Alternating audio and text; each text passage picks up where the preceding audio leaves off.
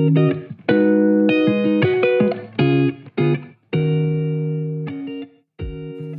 right, welcome to episode 557. Tonight we're talking green tree pythons with David Brahms of the Reptile Perch, formerly Specialty Enclosure Designs. Right. Yeah.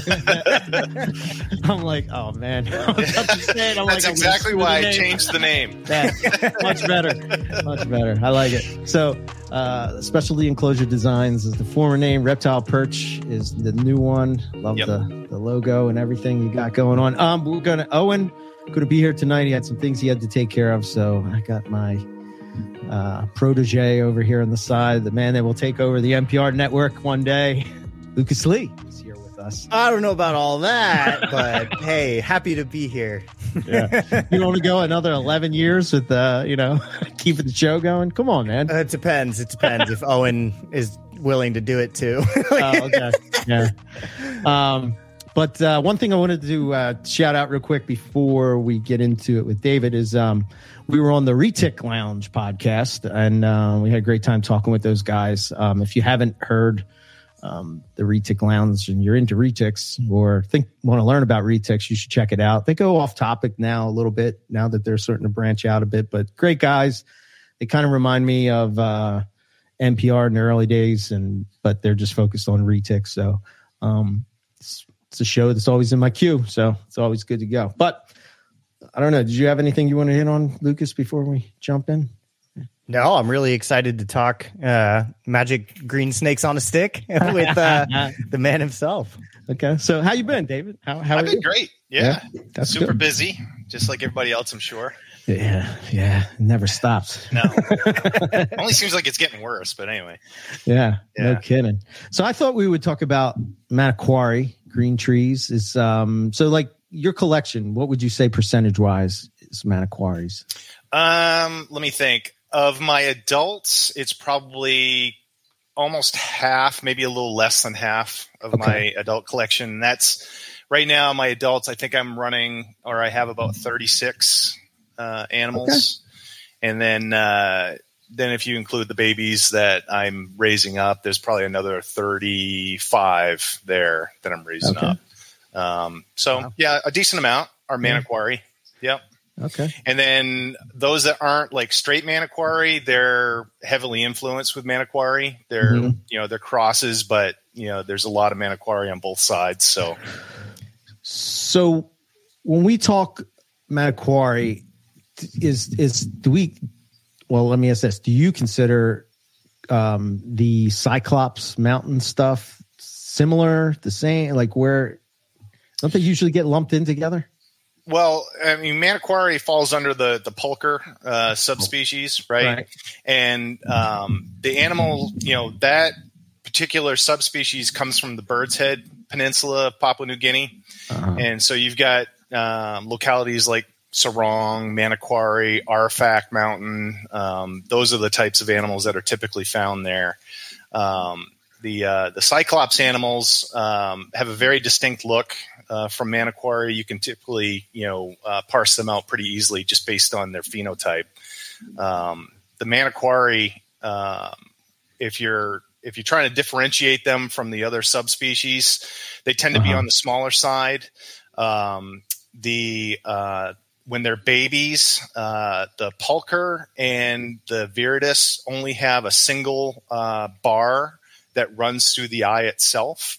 Whereas the other subspecies like the Azuria, like Biox, and all the others, they're going to have 3, and it's more pronounced on the yellow babies and the red. It's a lot easier to see that. And then as they get older, it becomes a lot less pronounced, so it's not as easy to see that. It's really only when they're really little. Okay. The Manokwari really also interesting one.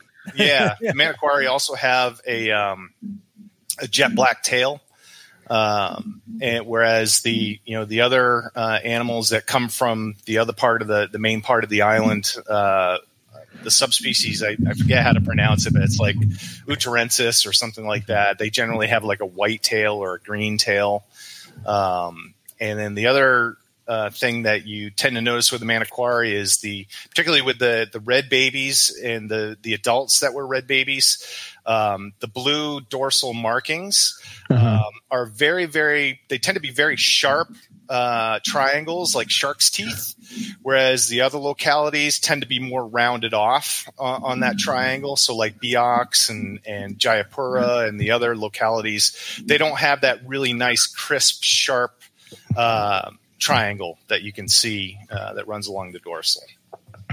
Okay. Very cool. I wonder why their tail is black as opposed to I would imagine it has. It's all caught alluring, Yeah. When they're babies, they're eating small lizards primarily. And so, I don't know why one subspecies has a different color versus the other. It must be the prey that, they're selecting for in those areas tends to go for dark versus light or something like that would be my guess.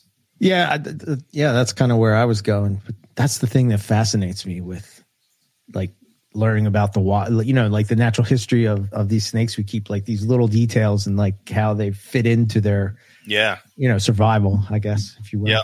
Yeah. It's cool. How did the proportion of the green trees that you're keeping end up being so heavily Manokwari? Was that kind of meditated or did you start keeping them and just realize you liked them more than the others as you went, or how did that go?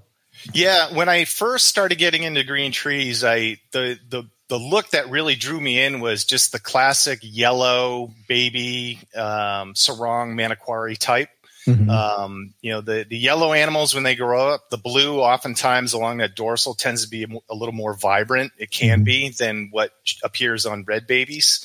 And so that was originally what drew me in. And then once I started looking around and building a collection, I don't know what it was specifically, but I really liked the look of the Manokwari, and I just started grabbing individuals one at a time, whenever I could find them, and I just figured, not a lot of people were focusing on locality specific projects, so I figured that might be a good thing to do just to differentiate a little bit, and that turned out to be a good move because Manokwari, you just can't really get them. Currently, and I don't know how it's going to be going forward. That may change, but at least for now, in the last, 5-6 years, they're really non-existent in terms of imports.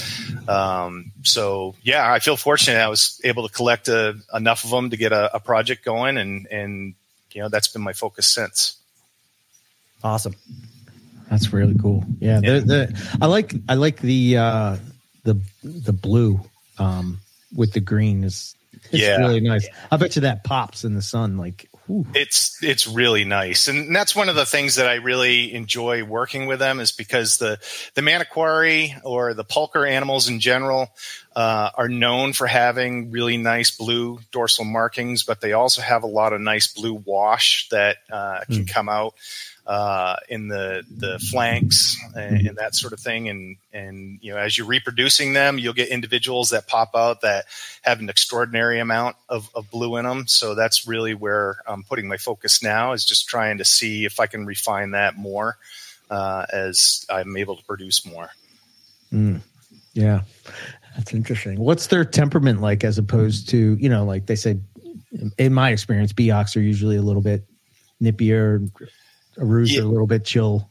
Yeah, I think they're in my opinion, they're all pretty much the same. It doesn't matter what locality you're talking about, right? Particularly captive born individuals, they're almost all dog tamed during the day, and then when the lights go out, it's anybody's game. So it sounds like a lot of carpet pythons. Right? Yeah. They're really not any different. So when it comes to dealing with them, you just try and time it so that if you have to do husbandry and things like that, you do it during the day, and then feed them at night, that kind of stuff. Right. I tend to, my philosophy with keeping these, I treat them more like tropical fish than I do other pets. They're hands off. I really like looking at them, but I don't like holding them and touching them. And I think that really plays into being successful with being able to reproduce them on a regular basis. Yeah. So yeah, I kind of think like us, like really, I say this with all love. It's like us, the real hardcore snake nerds, if you will, are like more hands off. Type of approach, like. Yep. Yeah, I don't need to hold them. It's it's never my attraction. I love looking at them. Yeah, when you really realize that it's working against your interests and the animals in terms of stressing them out, it kind of gets hard to start to justify it after a while. Yep. Yeah. I even feel that way when I'm herping. Like, I don't have to touch it, I don't have to. I'm just happy seeing it, like, doing its thing. They're really cool to look at. Yeah, heck yeah. One day I'll get to see a green tree in the wild. Definitely not a Manokwari, but Well, I tell you what, I would love to go to Papua New Guinea if it wasn't so risky. People do it, but it's a risk. Yeah, when you look on the government's website, it says "Do not go here." Yeah, it's probably best to stay away. Yeah.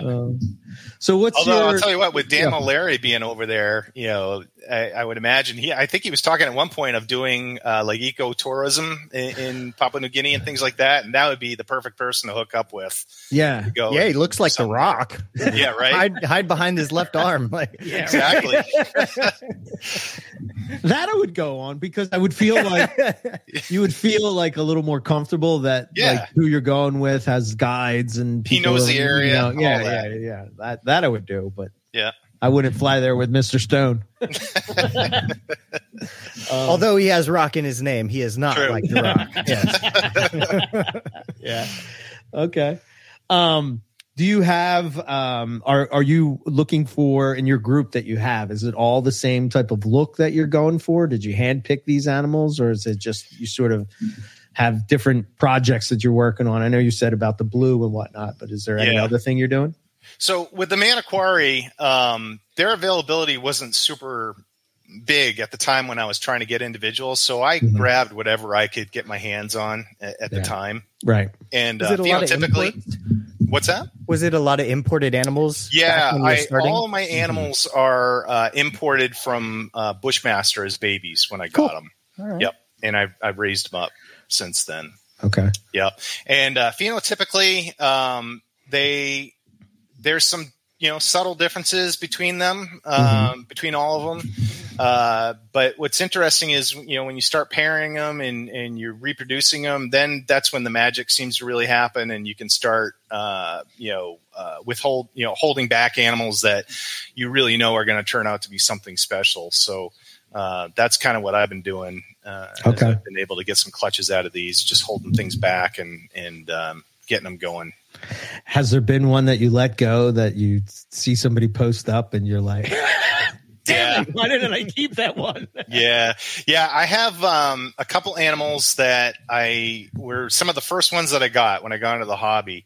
And they are predominantly Manokwari. They have the Prada Manokwari line in their lineage. So that's what I was thinking about when I said Cyclops Mountain. It was Prada. My bad. Yeah. The male is a mix between a Prada Manokwari and a Cyclops Mountain, and then the female is also a Prada Manokwari, but she also has the Ophiological Services High Yellow and some Vinsky blood in her too. And when I paired them, it was my first go around, pretty much with reproducing these guys. So I didn't really have a plan other than that. They both looked like really nice adult animals, and I figured it'd be good to pair them together. And specifically, since they had that Prada Manokwari on both sides, it would be good to combine them back together and see what comes out. And of that clutch, it was a really good pairing because I've had multiple individuals come out of that where they're, pretty much a very nice aqua blue, or like a seafoam green blue, or that sort of thing. So they came up with really high blue percentage out of them. I'm looking at Mako here on the screen behind me, and that is a crazy look with the blue. Yep, that's the dam, and the sire is Dr. Jones, is what I call him.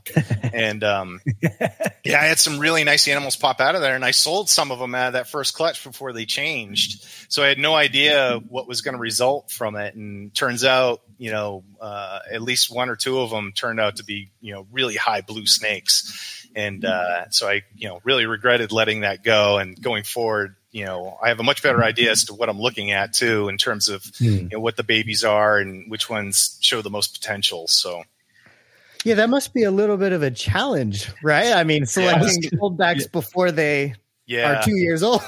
Yeah, that's the thing with green trees is, a lot of times it's a roll of the dice. You don't know what you're going to get from a pairing, but luckily with that specific pairing, I've been able to do it multiple times.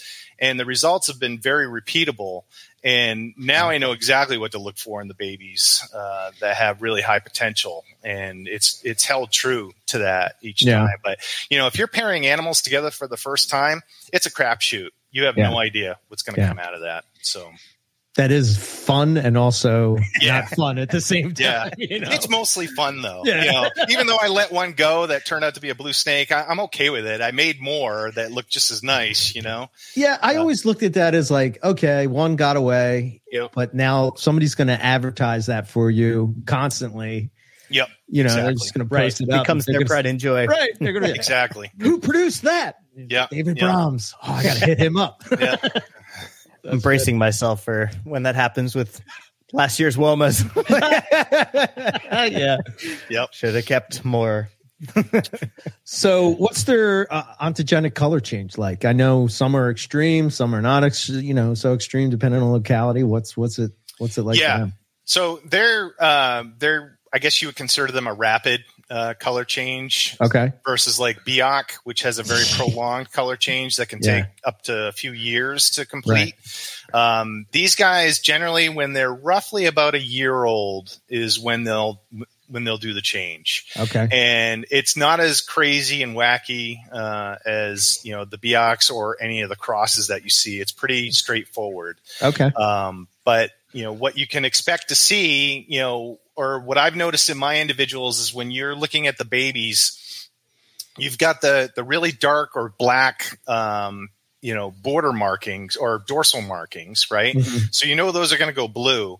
But the other thing that I like to look at is around those markings, you'll notice that the background color, the red background color, if you notice that there's like a darker shading or maroon shading that goes around the triangles, and then when you get down to the flanks, maybe the shading's a little bit lighter. Mm-hmm. What I've seen in my collection is all the animals that have that darker maroon goes blue usually. Okay. So that's kind of what I'm looking for too in a lot of my animals that I'm holding back is, it's great if you get really strong, nice black dorsal markings, but it's also that other stuff going on in the background that you want to pay attention to see if you're going to maximize the blue potential out of them. Yeah, I sort of followed a similar path with trying to figure out how carpets were going to turn out. I would just hold back everything and just take pictures of them each shed, and then study the pictures and say, oh, okay, this I look for this, and it's somewhat reliable. Not always, but The other thing I've noticed too with this locality specifically, I'm not sure if it's the same with everybody, but I would assume it is who has Manokwari. That the animals that I have gain blue with age. And, it's not like a hormonal blue with a female. They just tend to get more blue as time goes on. So you'll notice like on the individual scales, there'll be a portion of it that's blue. And then just over time that tends to increase. So the animal becomes more and more blue. Another thing I've noticed in my collection that has been happening is Manokwari also can have a fair amount of white speckling along their dorsal pattern. And the individuals that I have in my collection, they develop a few of them at the color change, but then as time goes on, they gain more of it in time. So I've got animals that are roughly 4 years old, and like just in the last year or so, they've definitely gained more white scales than they did when they were little babies. So that's another, interesting thing that happens with these. Yeah. Wow. That's pretty cool. Yeah. Excuse me. Oh man. Still sick. You can't get rid of it, man. It's been what, 3 weeks now? Oh my god. Oh god. Yeah. It's that mystery illness that everybody's it just won't go away. Oh my gosh. Is there other localities that you would be interested in breeding into the Manokwaris, or are you just strictly? I guess, where do you fall on that? Am I a purist? No. Yeah, no. Okay. No. Right. I like doing both. Right. I think it's important to have a collection that you're focusing somewhat on locality projects, but then also on the hybrid and crossing projects too, specifically with green trees. I think it just adds a lot more fun to the whole thing, and the outcomes can get really wacky. Last year I produced some really wacky stuff that has been really fun to watch, raise and change. But specifically, like the Manokwari right now, if I can, I'm going to keep it Manokwari to Manokwari. And as the collection grows, I will cross them out a little bit too, just for the hell of it, and see what I can produce. I've got one individual that I purchased as a Manokwari, but it turned out to actually not be. It was a cross. And it looks like it was a cross between a Manokwari and a Biak. And it's maintained a lot of yellow into adulthood. There's a lot of potential there when you start taking an animal like that and then crossing it into some other things, and you get some really wild stuff that pops out. So, that's where the fun really begins. And then for me, specifically the Manokwari stuff, I want to maximize the amount of blue on the animals if I can. That's the only thing I'll be doing with the straight locality stuff. Gotcha. Is that why the Manokwari? And again, this is just my perception, and I could be wrong, but it seems like that's one of the go-to localities when you're doing designer stuff. Is it for the blue? Does it throw the blue into those pairings? Yeah, I would say that Manokwari is a good one to introduce into designer projects specifically for that. You can get some individuals that are really strikingly beautiful with a lot of blue, and if you're looking to add some new genetics into a project, that's a great way to go. It's just their availability is so low. It's hard to, snatch them up. They're as rare as hen's teeth a lot of times. Yeah. It puts you in a good spot. Yeah. Yeah, I don't know why. I guess everybody was chasing it's the same thing that happened with carpets, chasing the morphs and not necessarily going after, the locality stuff. And then, it's all cyclical, right? Everybody breeds this and then there's none of that. And then everybody switches to that and then there's none of this, so it just keeps going round and round. Yeah.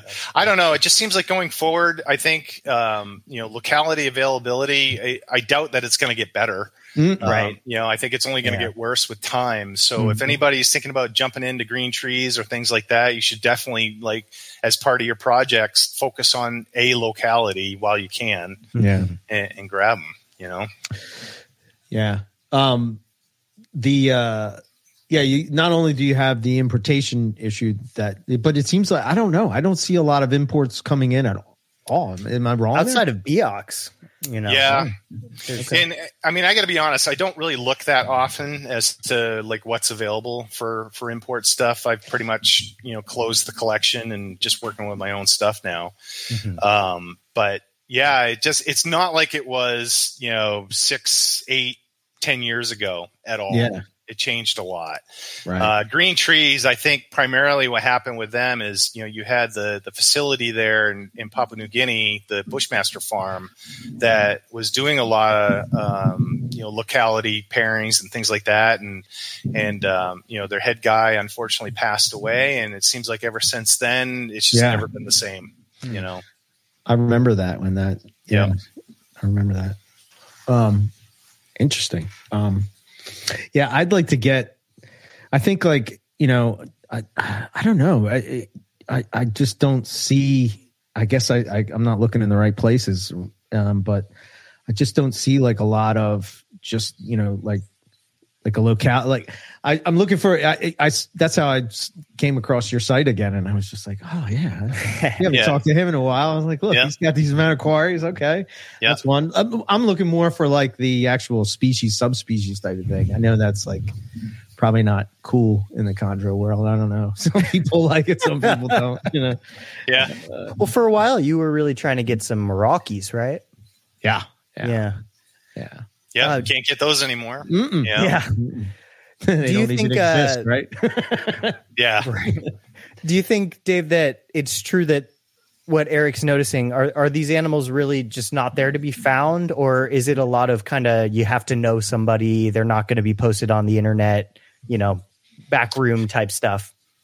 Yeah, well, are you talking like specifically imports or just captive bred stuff? Just the different localities in general. Yeah, I suppose. I mean, generally the locality stuff, the supply has been imports, right? And it's been, I think, a really slow train for people to hop on in terms of picking up locality projects. I think by and large, most people didn't pay a lot of attention to that, and we're just mixing things together, right?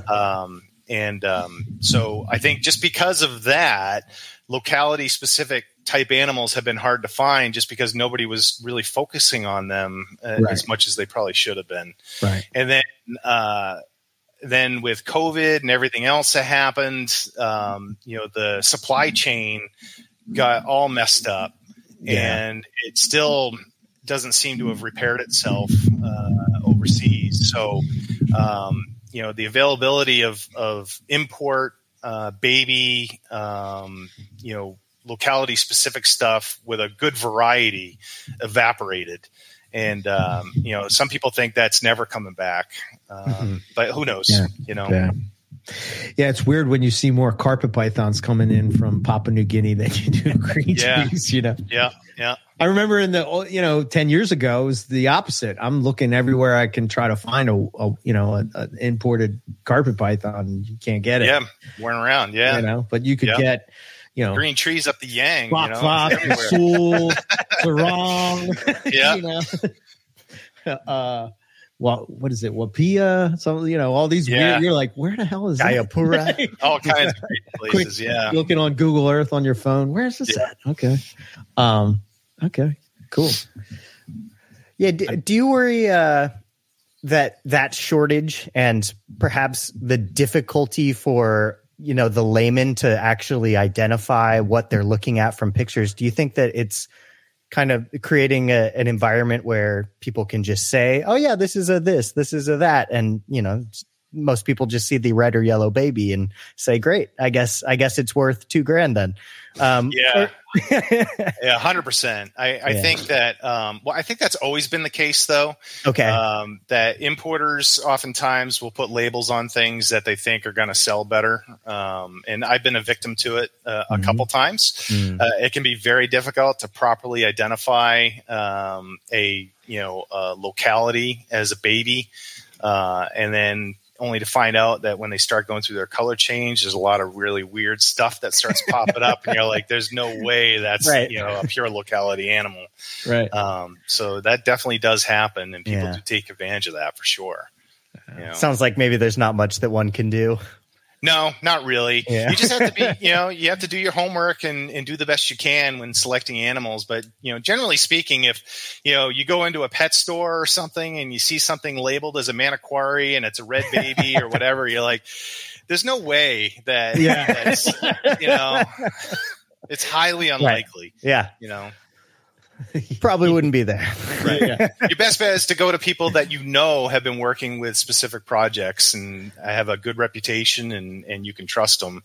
And that's the way to go if you're trying to jump in. Do you see more, like even more of the I'll compare it to carpet pythons, right? It seems like that the new generation of people coming into carpet pythons are more into, I don't want to say pure, but you know what I mean when I'm saying like the species type of thing, or localities or stuff like that, where it's like not specifically focused as much on the morph. And when I say morphs, I guess what I'm comparing it to with Greench's designers, right? Like, do you see that shifting? Is that shifting at all, or is that? I think it depends. It depends on localities. So you've got camps within the green tree python community. So you've got people who they love Biak, and that's where they put all their focus, and then you've got people that are into Aru, and that's where they put their focus. But then when you start getting into some of the other localities that aren't being imported anymore or not at the same level,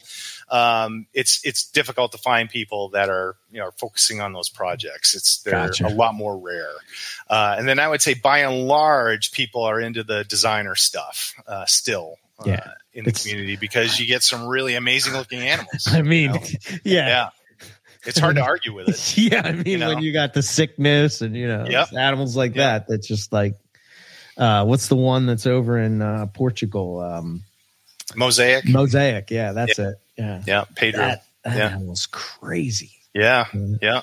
But I'll tell you what, the locality stuff is absolutely drop dead gorgeous too. Look at Ryan's, Arus and the Manokwari stuff is, can be ridiculous too. And just all that's really nice. I guess it just depends on, what you like and where you want to go, I think in general, that was always what drew me to like, Morelia in general, just this genus of snake is kind of like there's so much variety within this group of snakes that's just like holy shit, it's wild. That's what really drew me to what drew me into the green trees is just the variety is phenomenal. And then I like not having everything figured out. It makes life more interesting, and green trees will definitely, make you scratch your head sometimes. And there's a lot of stuff that you have to do to, get them to reproduce successfully. And then, so you've got all that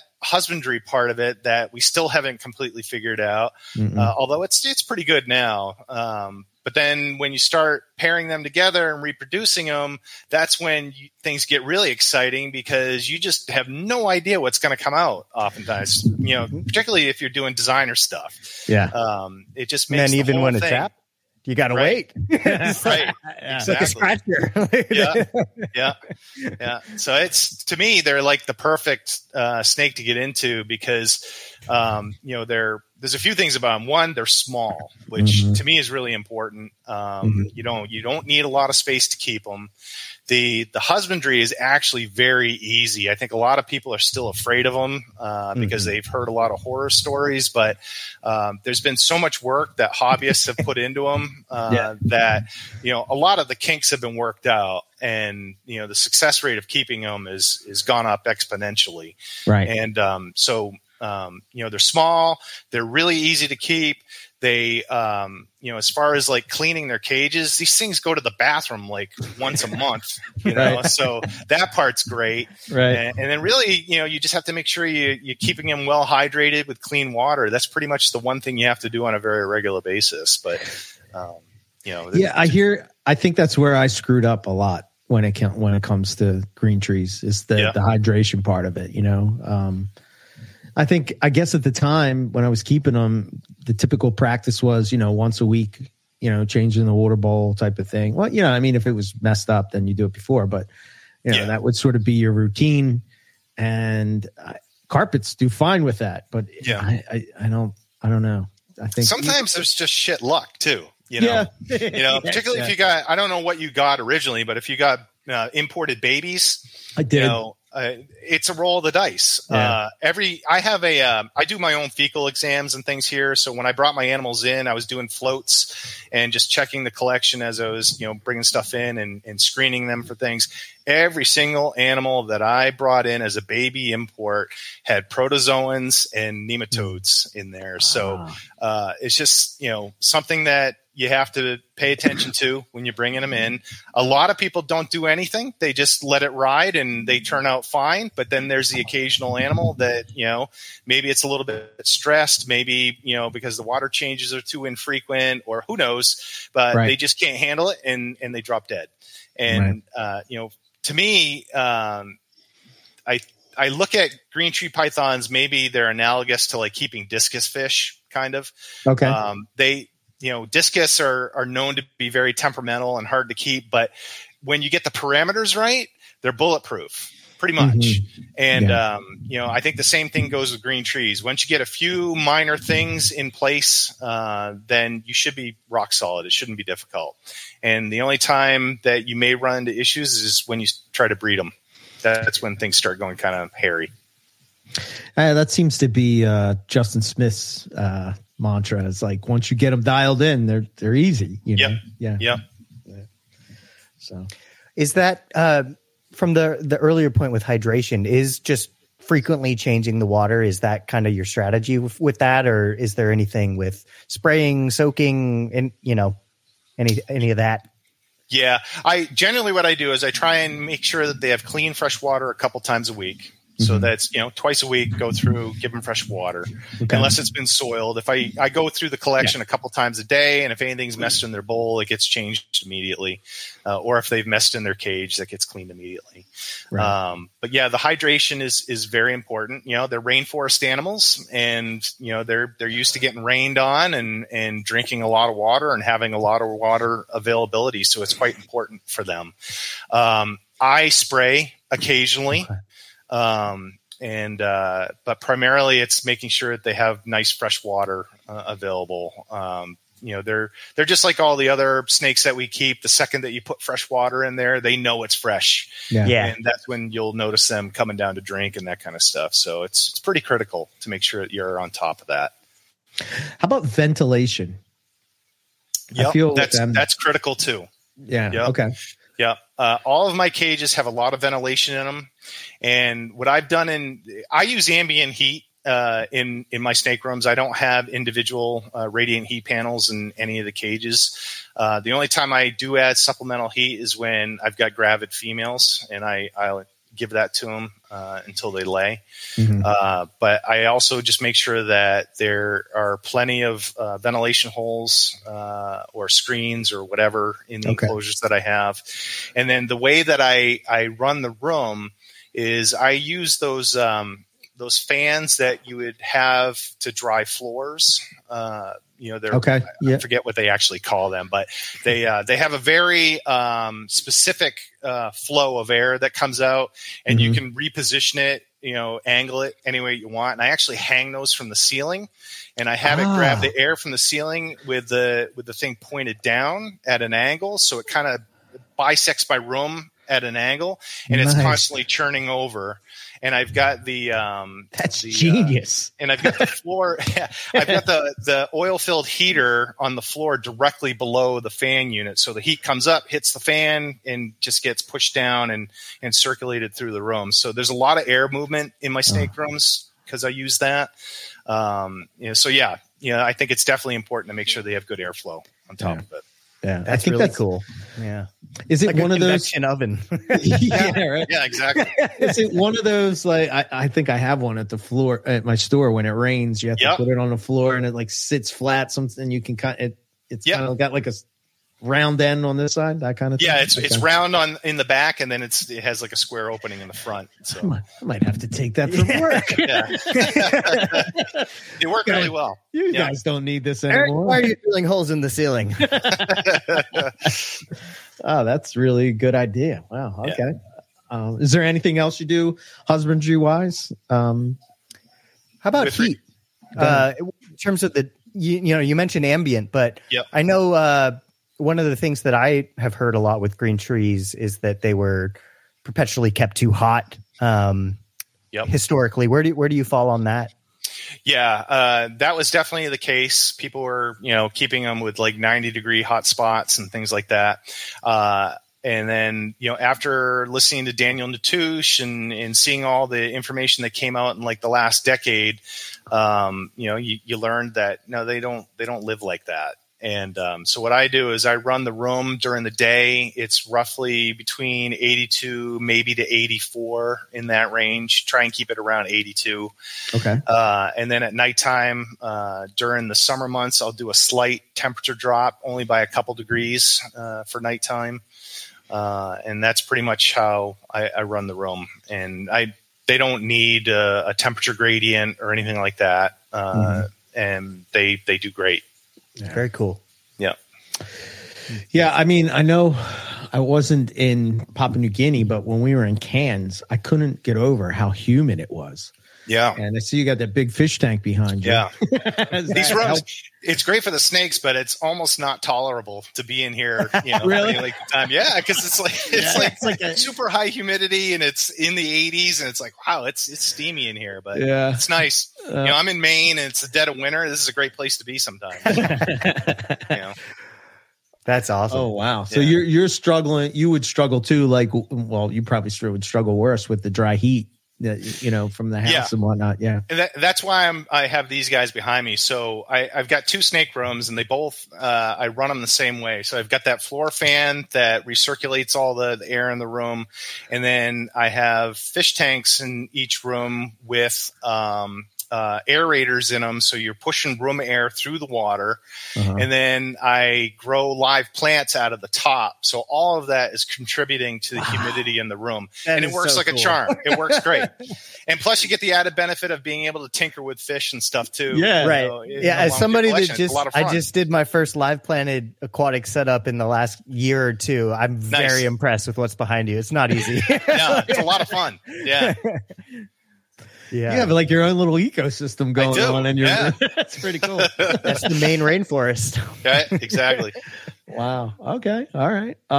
What about? I guess since we're on the subject of just how you overall keep, what's your approach with feeding? I know there's a lot of different takes on mice, rats, weekly. Yeah, I think first off, I think people tend to be ridiculous in this hobby. They get they act like just things leave are it carved. there. Yeah. Things are carved in granite, and you can only do it one way, and that sort of thing. And that's all bullshit. In the wild, these guys, they're eating rats. So you can feed them rats in captivity. You just need to make sure that they're sized appropriately. Right. And then the other thing is if you're doing that, you just need to make sure that you're not, don't have them on a 7 to 10 day feeding schedule. That's not how they're supposed to be, feed them. And then, you wait a long time before you feed them again. They don't need to be fed on high frequency, particularly when you're feeding something like rats. Right. So, me personally, what I do is I feed adult mice only because that's the way I started, and there's been no reason for me to change. I could feed rats if I wanted to, but I just, never felt the need. Right. And then the way I go about it, because everything for me with the adult collection is gearing towards breeding season. So I try and run everything around that. So the way I do it is like maybe in spring to mid-summer, I feed on a fairly regular basis. So females, I'm probably feeding them once every couple weeks. Males, maybe even less than that.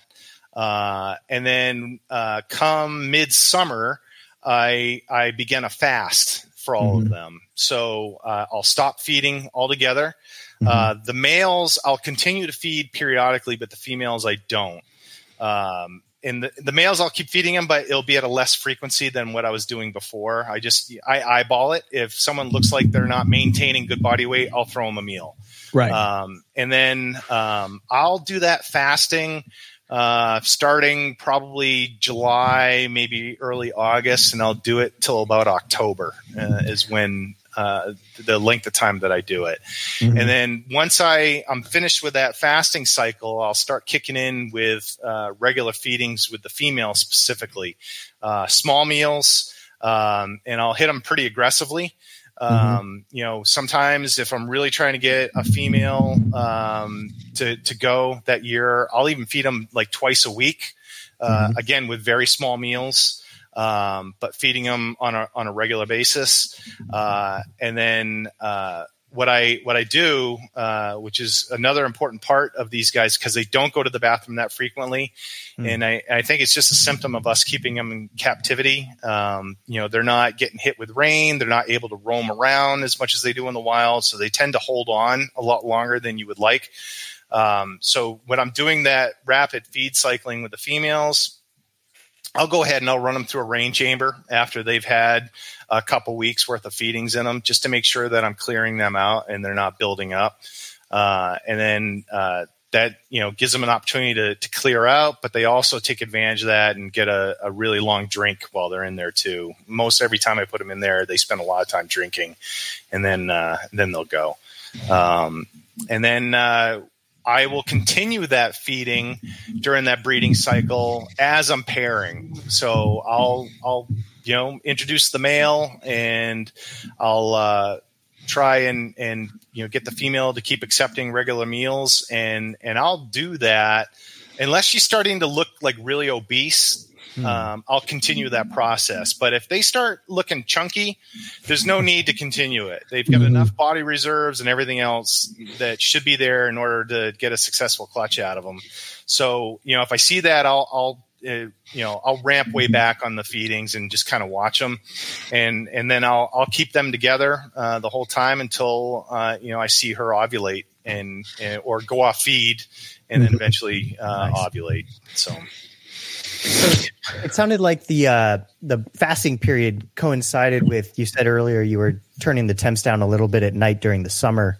Do you purposefully correlate those two things to try and spur a little bit of a breeding cycle? I forgot to mention that. So my approach on getting these guys to reproduce was, some people do feed cycling. Some people do temperature cycling. Some people have a light cycle. I'm like, why not do everything? And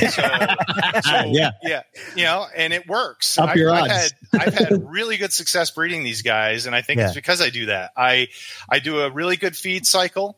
And then when the winter months come, I increase that nighttime temperature drop from a few degrees to, maybe instead of being at like 78, 80 degrees at night, I'll drop it down to like 75, 74 degrees. It's not a huge drop, but it's still a drop. Right. And then I'm in Maine, and we have a pretty substantial change in the amount of daylight throughout the year. And both my snake rooms, they've got a window that goes to the outside, so I get a natural light cycle. I don't plan it; it just happens that way, and I don't know if it influences them being successful or wanting to breed or not, but it's there. And that's how I do it. I throw everything at them. It's kind of a shotgun approach. I heard a talk one time, and the guy that was talking about it was talking about how when snakes, just like anything, right? You're affected by the light cycle as far as like when you're going to sleep, certain hormones are put into your system to make you sleep. And then, the opposite happens when you're awake. Yep. So I never thought about it in that type of way. Like I never thought about that way in terms of snakes. Yeah. Biochemically. Yeah, I guess so. Beneath the scales. Right. What? Some people know. That is an interesting point, just right? a weird thing I was thinking. The reason why I say I don't know if the light cycle really does impact them or not is because, they come from the equator. They don't really get a light cycle there. So it's not something that they would naturally experience. But I think when you start throwing variables where, any kind of environmental changes, I think tend to be a cue to them that, something's different now, and, it might be a good time to reproduce. I'm not sure. Yeah. I don't know. I mean, I know the idea of like it's 12-12, at the equator, but I guess that's where I was going with it, is sort of like, but they're still releasing those hormones. So people that don't even provide light at all, let's say, which I don't, if you're keeping them in some kind of rack or something like that, which I don't think most. Even then, they're still going to get. Yeah, they're going to get some type of light, right? Yeah. I don't know. I'm. My brain was just going in a hypothetical, like purely dark room forever, though. Yeah, you might run into problems. Yeah. Scratch that. Okay, so you kind of follow a season then, right? Yep, I definitely do. Okay. So my breeding season is I start pairings around October, and I'll continue doing that until I start getting results, which usually happens at the beginning of the next year. I'll start seeing some things happening. This year I've got, they're not all timed perfectly together by any means. But generally come January, I should have a female or two that ovulates or, is heading in that direction. I think I took this picture from your Facebook page, but that female is ovulating, right? Yep. She did. Maybe. Yeah. Okay. She ate the discus fish. Right. Exactly. I saw that picture and I was like, I don't know if it's just the angle or whatever, but I'm like, wow. No, green tree pythons are well known for having pretty substantial ovulations. It looks like a lot of times they swallowed a loaf of bread or a football or something. Yeah, that's amazing. It looks incredibly uncomfortable. Yeah. Wow. Yeah. And so you're keeping them together even when do you separate them?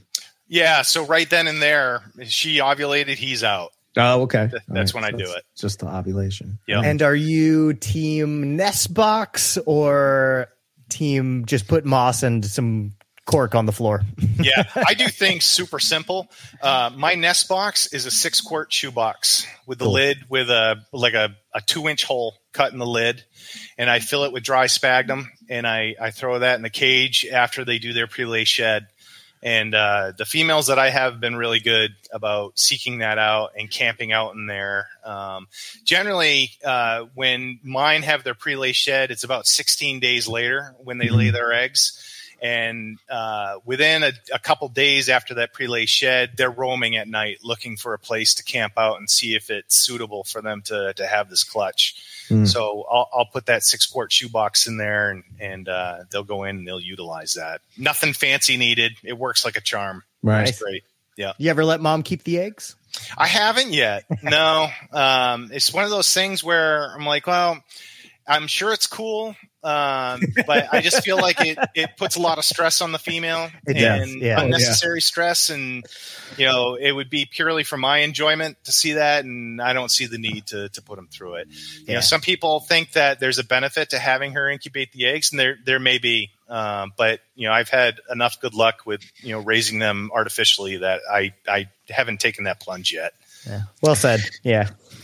Yeah, I think that's fair. I it's probably all just, my experience with maternal. Again, this is the carpets, but yeah, they look terrible afterwards. Yep. I don't know. Awful. I mean, they seem to be a bit bigger, but it's so hard to tell when you're doing 10 clutches to really have any kind of substantial data. I don't think they are. From what I looked at and talking to Professor DiNardo at Arizona, right? In that episode with Nick that will never be posted apparently, but it's interesting, right? Because there's also drawbacks to letting mom do it in captivity outside of her body condition. Sure. If even if the temperatures are even a little bit off, she will choose temperature or humidity. She'll choose to asphyxiate the eggs to keep temperature or humidity where she wants them. And that can have negative consequences. You got to be dialed. Yep. Yeah. It's one of those things. I think it's cool to see. Yeah. You did, Dave. You said it perfect. It's kind of it's cool to see, and, makes a nice picture for the Facebook. Yeah. Or a book. Right. Right. But, it's not something to swear. Nothing against anybody that does that. I'm not throwing stones at anybody by any means. But totally gotcha. Me personally, I think too. Do you think that I kind of have this feeling that why the carpet people are more likely to do it and the chondro people are less likely to do it is because of the stress factor, right? Because you already have. I mean, to me, it just seems and again, this could just be my experience, but I think you said earlier, it's you can get them dialed in rock solid, but then as soon as you start to breathe them, it's where you can run into more trouble. Obviously, that's because of the stress that you're putting them under for the breeding. And it just seems like they handle it differently, I guess. I don't know if it's just because their environment is more stable, and where carpets are more, up Carpets and down. are just more robust. Yeah, maybe. They're a more robust animal when compared to a green tree. Green trees are easy to keep in captivity, but the fact is that they can be a little more sensitive to things. So I think, if you're jumping up into the green tree world and you want to start keeping them, you just have to be a little bit more on point with your husbandry. They don't tolerate neglect as much as some of the other snakes do. That's really the main thing with them. And then, the females, they, some of them can look absolutely haggard after they lay their eggs, and they look like they're on death's doorstep. So I couldn't even imagine allowing that female to try and maternally incubate the eggs. It would be a huge stress on her. Yeah. And then, couple that with the fact that some of these animals are incredibly expensive, and the rarity aspect, that risk, right? Sure. All of that. So, why put unnecessary, chances you could take with hatching the clutch? Yep. With something so, I mean, I definitely wouldn't do it if I was hatching out, $2,500 babies. Yeah. No chance. Not doing it with the blackheads. God, they'd eat their own eggs or something stupid. I swear. Yeah, they probably would, right? They probably would. Yeah. Okay. All right. So, what's your approach with the eggs? I mean, I know I have this picture that I'll put up that I found, which I thought was just really cool. So you can explain to me what's going on in the. I tend to do it a little bit different from everybody else now.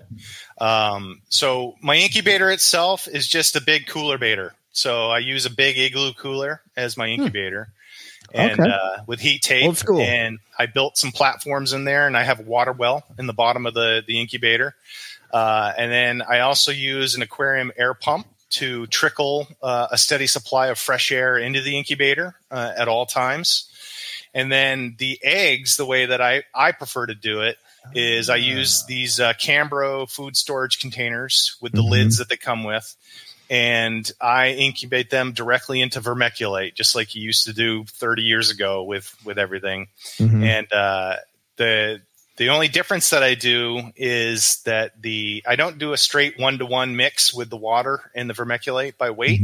I use a little bit less water, so it's maybe like a 90% or 85% of a 1-to-1, for the water ratio.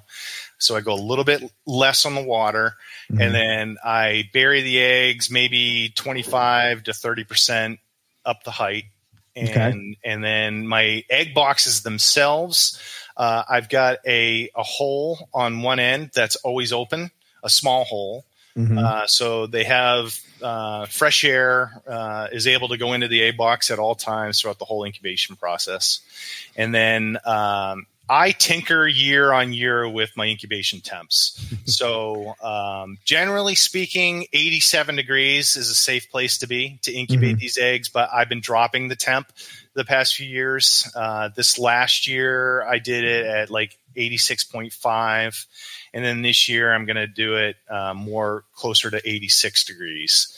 And the whole point on that is just to allow them a little bit slower development time, and to don't rush them out of the egg so that they can fully absorb all the yolk and all that before they hatch. That's pretty much how I go about it. And then that thermometer, that's a pretty important thing that I think a lot of people mess up on with incubation, is getting their temperatures right and actually knowing what temperature they're actually cooking their eggs at. There is a shit ton of variability in thermometers, particularly ones that you just buy off the shelf or from Amazon. They can be off by a couple degrees even. So if there's one thing that I want to give as a tip to anybody that's looking to get into this and breed them, spend the money on a NIST calibrated lab thermometer so that when you get it that it's actually been calibrated and the temperature that it's reading, you're going to have faith in that, and then you can use that as your standard to dial in your thermostat that's running the incubator. I think that's pretty important, and specifically anybody who's using like those that is a fantastic tip. those can be way off. The heat guns are horrible. So you just got to be really careful. The ones with the little sniper red light, like you're telling me that's not right? Right. There can be a lot of variability. And, be prepared to spend some money on a lab calibrated thermometer. It'll cost you a couple $100, but in the long run, it's worth it. That is very interesting. But if you're hatching out, even $500 animals, it's worth it. Yeah. I mean, worth it. Yeah. And you see a lot of people struggling incubating green tree python eggs. Yeah. I think there are two main reasons for that, maybe three. One is I don't think they really know what temperature they're cooking their eggs at. So they could potentially be hotter than they think they are. Okay. The other thing is they allow their eggs to get wet one way or another, and these eggs can be very sensitive to getting water droplets on them. So if you're using an egg box, you want to probably have it tilted so that if any condensation forms on the lid, it can roll off before it drops onto the eggs themselves. And then you also want to make sure that something isn't wicking the water from below. If you're using a water well or like a sim container, make sure nothing's wicking up and condensating on the eggs. I've seen a lot of people who have struggled where, the top of the egg looked great, but the bottom, there's actually condensation that's been collecting there and kills the egg. And then the other thing I think is having an appropriate amount of fresh air circulation available to the eggs as they're going through the whole process of growing. That is what stood out to me most about your setup. I've never heard of anybody running the tube of like an aquarium aerator to facilitate gas exchange in the incubator. Did you think of that yourself? And how long have you been doing that? I think I thought of it myself. I think so too. It could be I saw it somewhere. I honestly don't remember. I've done it from really the get-go. Smart. Yeah, so I put a little valve on it so that I'm not pumping a ton of air because obviously you're trying to maintain temps. And it's just enough so that all day long, 24 hours a day, there's a trickle of fresh air that goes into that incubator. Yeah. Dang. I'm going to do that. Yeah, it works well. Yeah. So did you drill a hole for the tubing? I did. Okay. Yep. Yeah. Through the side of the igloo cooler. And I mean, we know that the gas exchange is important for eggs, but most people aren't actually doing anything about that except maybe opening the door every now and then to, check on the lid or something. Right. Yeah. And when I was thinking about this, I was like, I want to make sure that I can supply them with fresh air. But then you're also, how do I balance that with making sure that I'm not drying them out? Right. So, because my egg box are ventilated and I want to make sure that I'm not, desiccating the air and causing issues for the eggs. So that's why not only do I run them in a moistened substrate, but the whole incubator itself is a wet incubator. The entire bottom of the cooler is water. Do you put your air stone in the water? I don't. Okay. I don't have the need for that. Okay. But what I do have a computer fan mounted on the inside, so there's a lot of air circulation going on in there. Yeah. And then I just have the air pump, pumping air directly into the incubator. I love it. That is very creative. Yeah. Yeah, I like that a lot. Yeah. What's the have you noticed anything?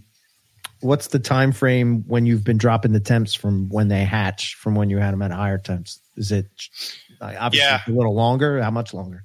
Yeah. So when I was running at about 87 degrees, give or take, maybe 87.1, whatever.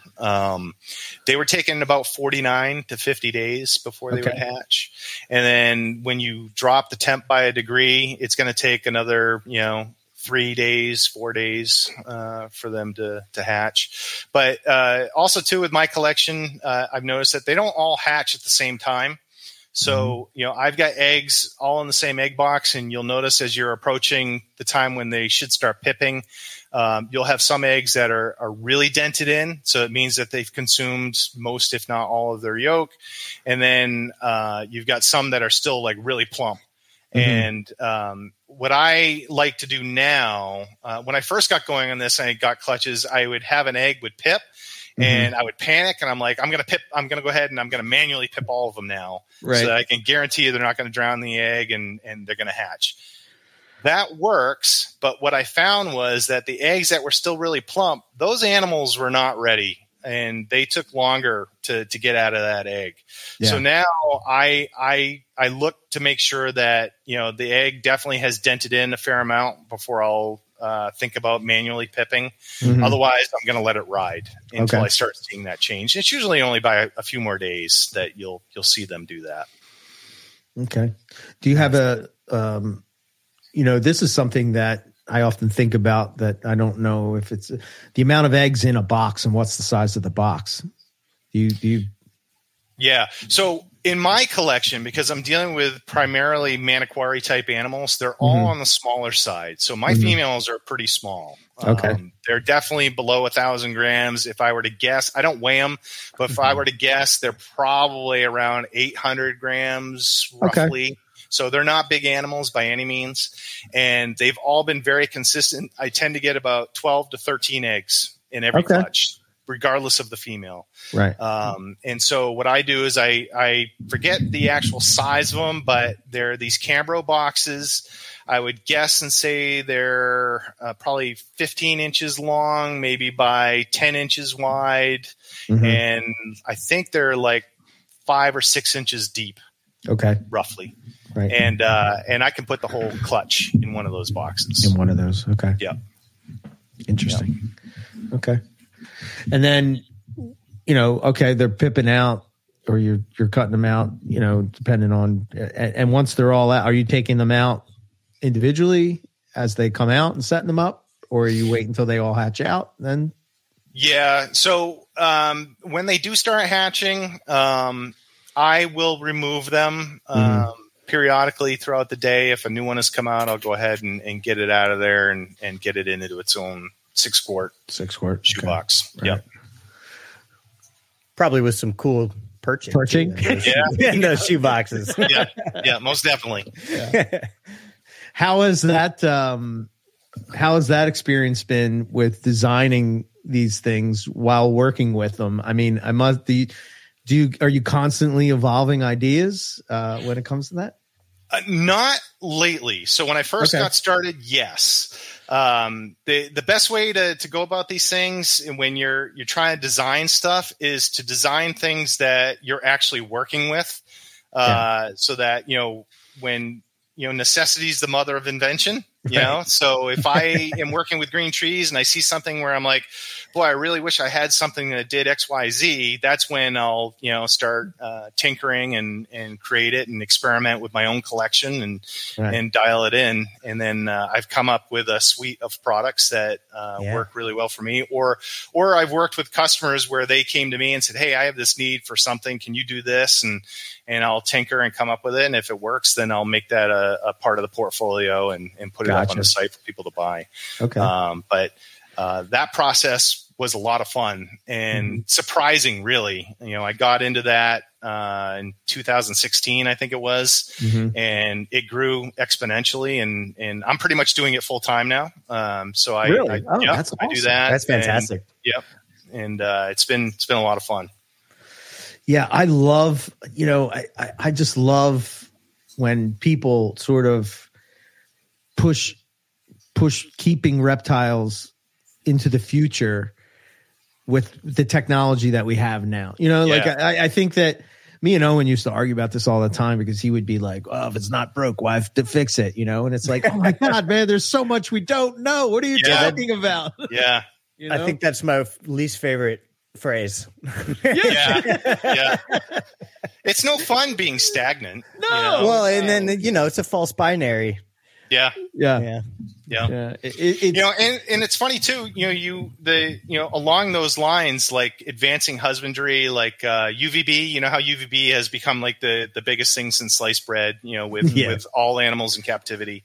And when I started my collection, I think I started this in like 2012 when I started getting green trees. I decided back then I was going to try supplementing with UVB, and I've been doing it since then. Not on the whole collection, just on a handful of individuals. And I can tell you this: I have seen absolutely no difference whatsoever in the animals that have been under UVB versus those that do not get any of it. Right.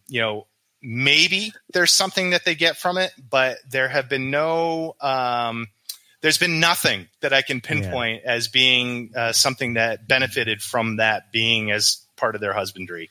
And, I did it for a few reasons. One was, prolapses in baby green tree pythons are incredibly common.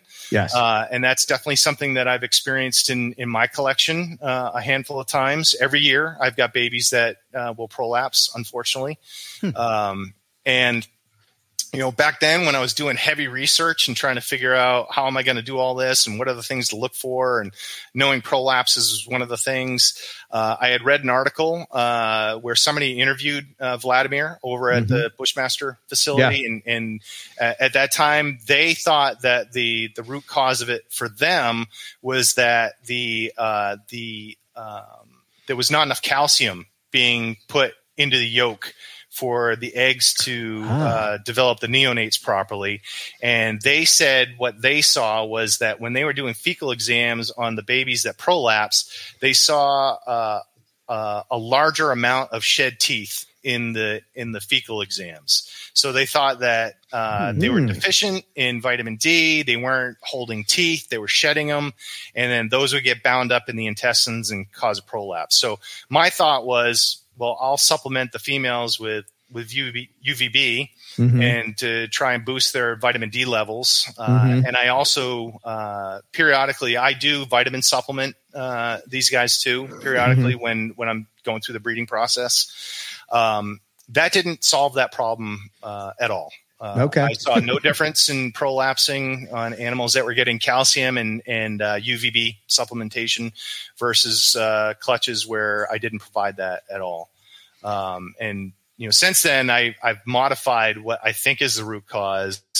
Hydration, yes, can play into that, but I think that plays more into adult animals that prolapse, which is way more rare. Right. The babies prolapsing, I am almost convinced now it has to do with the diet that we provide them in captivity, feeding them pinky mice. There is no roughage, there's no fiber, there's nothing there to help facilitate moving that through the intestine. If it had hair on it, that would certainly help a lot more. And what I've noticed is when an animal, you can tell when an animal is potentially going to prolapse. You see diarrhea everywhere in their enclosure after you feed them. And what that tells me is they're struggling with passing that food item that you gave them. Right. And it's not coming out as a nice solid bolus or whatever. And, and I think, it's not just that. I think it's a combination of that and then perhaps a developmental thing with individual animals. So whatever the connective tissue is that holds the intestine in place against the body maybe isn't as robust in some babies. And combine that with this shitty food item that we give them, it creates a scenario where they prolapse. And I think if we were to either come up with the ability to feed them their natural prey easily, so lizards, or my strategy right now is I get them started on pinkies, but I transition them to small fuzzies as quickly as possible. Okay. It almost looks like it's too big of an item, but if the baby's feeding aggressively, I get them onto small fuzzies, and generally at that point, I don't have any issues with prolapses afterwards. So that's where I'm like, okay, I think that's the root cause on it. Because everybody for years has been, it's hydration. And my babies, all their egg boxes, they get fresh water a couple times a week. There's always water on the lid. There's always water on the sides. And I know they're hydrated and still prolapse. So what else could it be? And to me, I'm just like, it's their food. It's the fact that we're feeding them pinky mice that they just have a really hard time passing it. And some individuals aren't developed well enough to be able to handle that or get past that initial hump in development. That's my thought process on it now. That makes a lot of sense. I mean, when people talk about the pinkies specifically and incompatibility with hatchling snakes. There's the part you're talking about in terms of roughage with the, lack of hair, lack of a feather, lack of a scale, anything like that. But then they're also just full of this bolus of milk, which, is completely tailored for a baby mouse. Not. There was a good discussion about that online not too long ago, where people were talking about, some people are like, oh yeah, the milk's great. It's more, it's fat, it's protein, it's everything else. And then, you got people like Terry Philp. They're like, snakes aren't digesting that. No, the way you think. I'm half Chinese. You ever heard of lactose intolerance in humans? So that brings up a good point, right? And this is something that I want to watch going forward, that if I'm feeding pinky mice and if I have a choice, I'm going to select one that doesn't have a white belly. I'm going to select one that's empty, because if you are introducing something that could give the animal diarrhea, you're just compounding the whole problem. Right. And there goes your hydration. Right. Yep. So all of that, I think, is playing together, causing these prolapses. I could definitely see that as somebody that has never had baby green trees, but it makes a lot of sense. Yeah, that's the only thing I can think of in terms of process elimination. It's not water. I'll tell you that right now. It makes sense. Yep.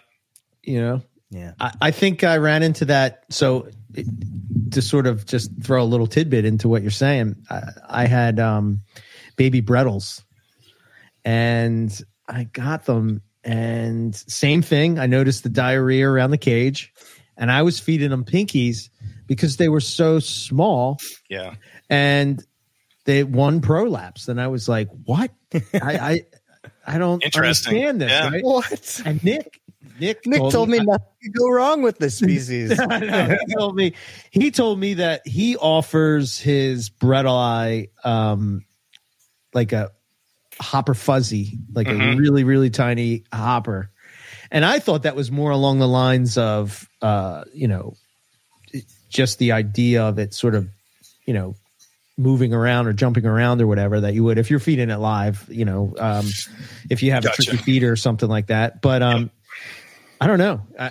Maybe that's part of it. And maybe he doesn't even know that's what it is. But I just remember that, and I'm like, man, I had a Brettle prolapse. What a bad keeper I am. What the Jesus. hell? What the hell are you doing over there? These are supposed to be bulletproof. Well, and there could be variability. 2009, so but still. Just like in people, there's some of us that if they take a sip of cow's milk, they're going to need a new pair of underwear within the hour. And there's some of us that can handle it just fine. There might be variability in these baby snakes as well. I wouldn't doubt it whatsoever. Another thing I've noticed in clutches that I've produced, and I've also heard this from other breeders, where you'll get a clutch where, and this will all be in the same season. So you'll have one clutch, none of them will prolapse, and they're fine. And then you'll get another clutch where you'll get a run of them. All of a sudden, you'll get a whole bunch of them. A run with the runs. Yeah, exactly. And that's why I think it has to do with something with, the development that they went through, that something just isn't robust yet, and you're feeding them the wrong food item. So you're creating a scenario where things aren't going to go well. And there's no way you're going to know that until you start feeding them. And unfortunately, we're really limited as to what we can feed them. But that may change in time. Are they too small? I'm not sure to potentially eat like the head of a button quail or something of that nature, or just no shot. Yeah, they're tiny when they're born. So really, like a red hot pink. Yeah, can even look like a decent sized meal for them. Gotcha. So you got to be, you got to be careful. Wasn't there a photo? I can't find it. I looked for it everywhere. Yeah, there's a photo where they're eating moss. Like I haven't seen it, but I heard about that. Yeah. Okay. Yeah. I wonder if it's you need to start breeding moths. Yeah. One of those things is not necessarily true. But yeah, and then I don't know if you guys saw Matt Somerville posted the wild ones in the bush down below, which would, I mean, I don't know. I've never been there, but being from Australia, there's a lot of skinks and stuff running around. So I'm assuming that's what they would be eating. That they are. Yeah. Why don't we just produce skinks? I know. Yeah. Well, there was another podcast recently where people were talking about crested gecko babies actually work pretty well, I guess, for getting finicky eaters to eat. I haven't personally tried it, but it might be one of these things where, if you've got like a really expensive clutch, it might be worth, putting together a small colony and trying it and see. Yeah. They can be pretty prolific too. Yep. I mean, it sucks when you have to wait to incubate eggs for a feeder, but as far as geckos go, cresties will pop them out. Isn't there, what is it? The tiny little day gecko where the female, she'll just keep pumping. She's parthogenic and they just keep pumping them out. Morning geckos do that. Morning gecko. Yeah, that's it. My sister has it. She has, there's like a big jar of them. Or something too that'll do that, but yeah. I don't remember who it was, Eric, but it was somebody on one of your herp history episodes in the last year or two said they would raise pictus geckos for feeder purposes. I don't remember if it was that Ron St. Pierre? Ron St. Pierre, maybe. That rings a bell. But it would be good. I've heard people do it with leopard geckos, crested geckos, that sort of thing. And I think it also, too, I personally tried feeding some frozen thawed baby skinks before and had zero luck with the babies taking it. So I think it could be also that probably needs to be a live food item. Yeah. They probably cue in on the movement a lot, which really helps get them going. Totally. Is that a technique you use to actually get them started just in general? Are you sort of like herky-jerky, that kind of stuff? No. Yeah. So the way I go about it is I've changed what I'm doing with these guys over the years. It used to be that if I had one that wasn't taking food items right away, I'd beat the hell out of them until I get them to strike. I tried to get them angry. I never liked that. I really felt like I was just putting a lot of stress on them just to get a really shitty meal into them. So I just decided the last couple of years that if I've got an animal that is a runner or is shy, and those are the ones that are the real problem ones, right? If you got an animal that's striking and being aggressive, you're going to get it to eat. Okay. But the ones that tuck their head or the ones that the second you touch them, leap off the perch and are running away, those are the real problem childs. So I assist feed those guys right out of the gate. And I know a lot of people are like, oh, it's, you're putting too much stress on the animal. I'm telling you what, I can knock off a mouse tail or the hind leg of a mouse, and I can grab that snake while it's still on the perch and before it even knows what it's doing and getting that thing in its mouth. And then next thing you know, 30 seconds later, it's eating it. Yeah. And I'm done. And I move on to the next animal. Right. And most of them, like 90% of the animals that I do that with, within a few weeks, they're taking pinky mice on their own. And then I'll get an occasional one where it's 7 months I'll be doing that. Okay. And then just one day you'll know it too, because you'll walk in and you'll go by their cage and all of a sudden they're reacting to your movement and they're in a hunting position. They're caught alluring. They're doing all that. It's like, okay, somebody flipped the switch. This one's ready to go. Right. So you go in with a pinky mouse and they, 9 times out of 10, they take it. And it's an interesting thing. I don't know why some of them are like that, but some just need more time.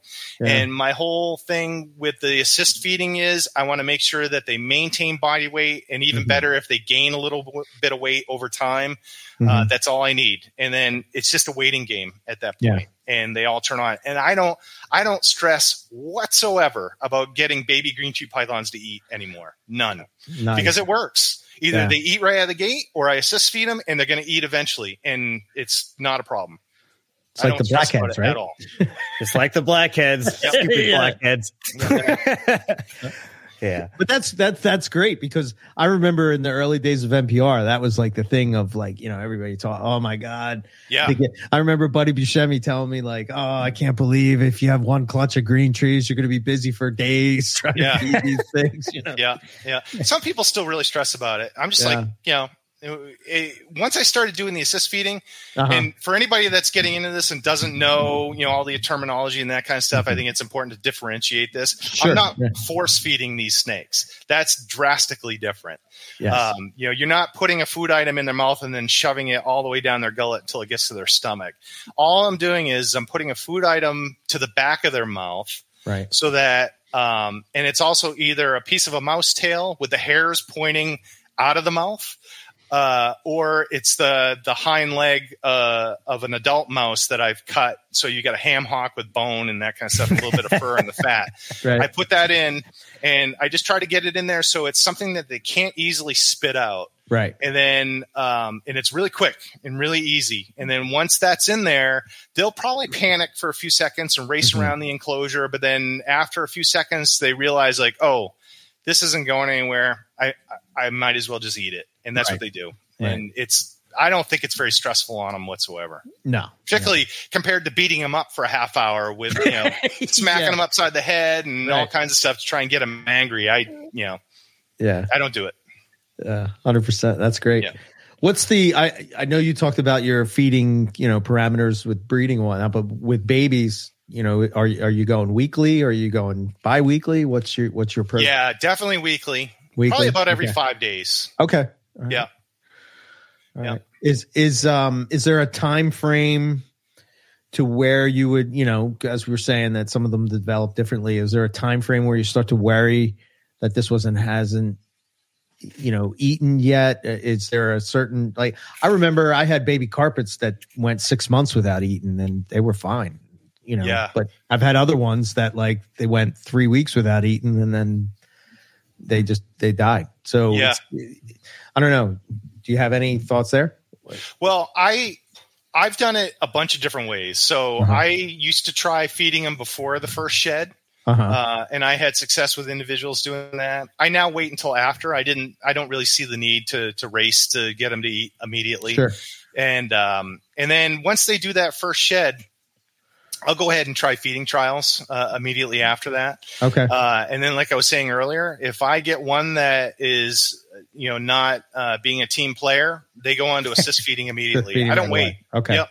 Gotcha. I know some keepers, they'll wait, they'll really play the long game on those babies to get them to eat and they don't stress it, and I'm sure it works for them. But for me, I'm just like, this works and this is the way I do it, Is the fact that you were trying to get them to absorb as much yolk as possible tied into the idea of waiting till after they shed so that they could absorb that yolk, or is that just not really? Not really. Yeah. Okay. Yeah. All right. Fair enough. Cool. Yeah. Awesome. And as far as the baby setup, you said you just basically water bowl, the perch, and then just kind of 6-quart tub type of deal. Nothing. Couldn't be more simple. Yeah. I don't use a substrate. I just use a standard Sterilite 6-quart tub, water dish, 8-ounce deli cup, one of my perches in there, and that's it. Nothing else. And my personal opinion is that's the way you should go, particularly if you're a new keeper and you're just getting into these guys. Right. There's definitely been this huge push towards bioactive across the whole community. Right. And I'm not really against bioactive per se. I'm not sure if it really is the best fit for green trees, specifically the bioactive part. Because I don't really know what it is that you're trying to accomplish by having like a cleanup crew and stuff like that with, a bioactive soil and those sort of things. Green trees go to the bathroom so infrequently, that's really not a concern for me.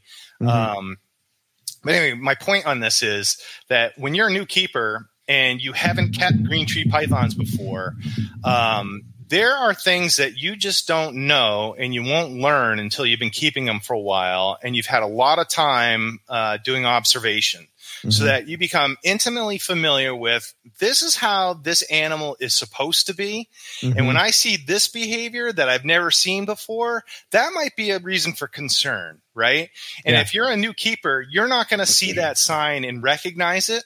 And so if you're keeping them in a really elaborate setup as a small baby and these kind of things start going a little bit wrong, that's where green trees are different from carpets and a lot of the other snakes. They don't handle the stresses as well. So once they start down that slippery slope, it's a lot more rapid for them than it is for other species. So I think if you're a new keeper, your best bet, go sterile, keep them in a really simple setup until you become really familiar with them and the animal is fully established.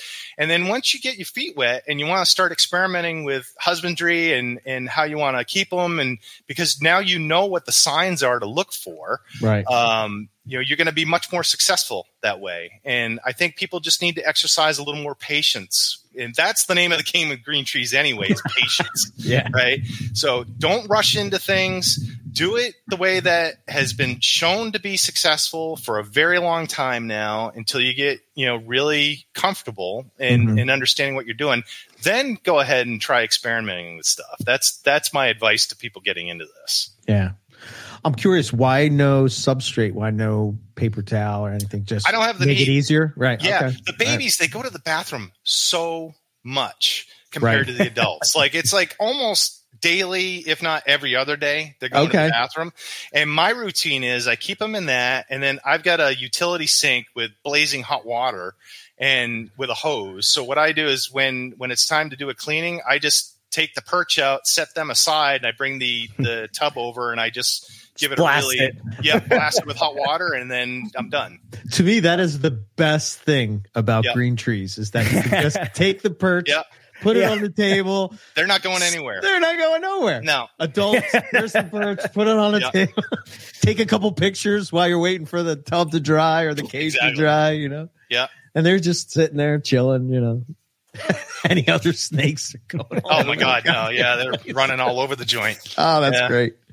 That's great. I did used to do that when I had the Uru. I would just put her on the table. Yeah. That's it. See how long she'd go. Was it you that had the one that got out and went up to the top of your? No, it wasn't you. Okay. Well, I had a breadlie do that, but if you're talking about green trees, it wasn't me. Yeah. And it just perched up on like the on curtain rack, curtain rack or something. Just right up there in the thing. Okay. Nice.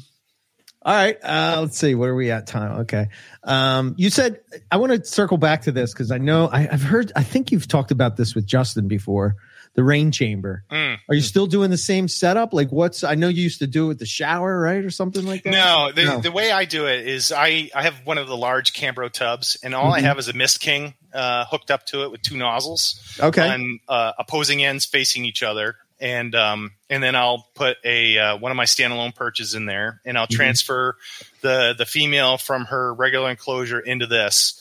And then I just allow the Mist King to do its job. And I will let them, and I use a 5-gallon bucket with water that's like 78, 80 degrees. And, I was going to ask about that. Yeah.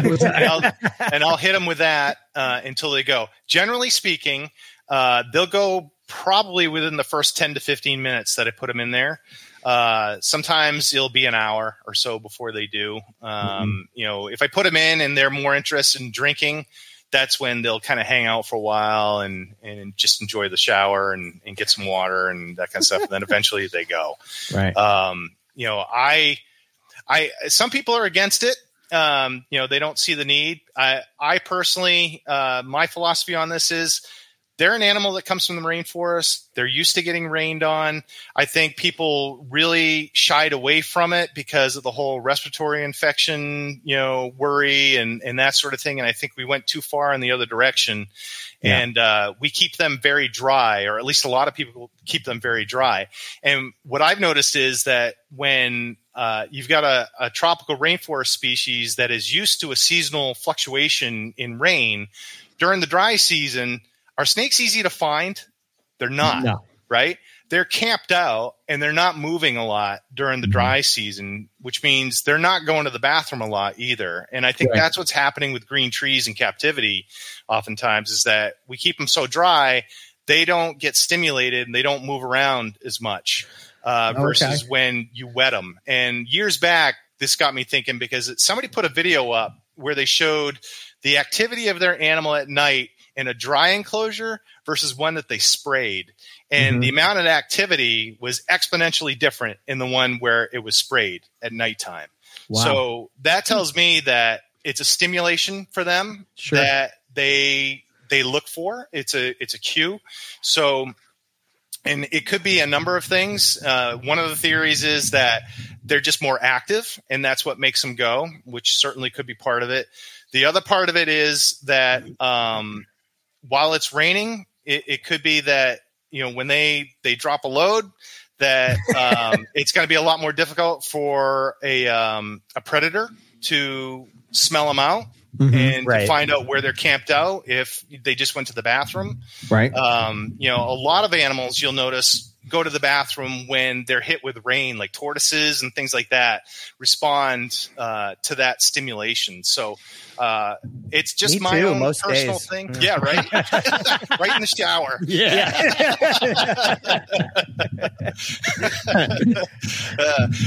So that's just something that I've incorporated in my husbandry. And I really only do it with the females that I'm feed cycling generally.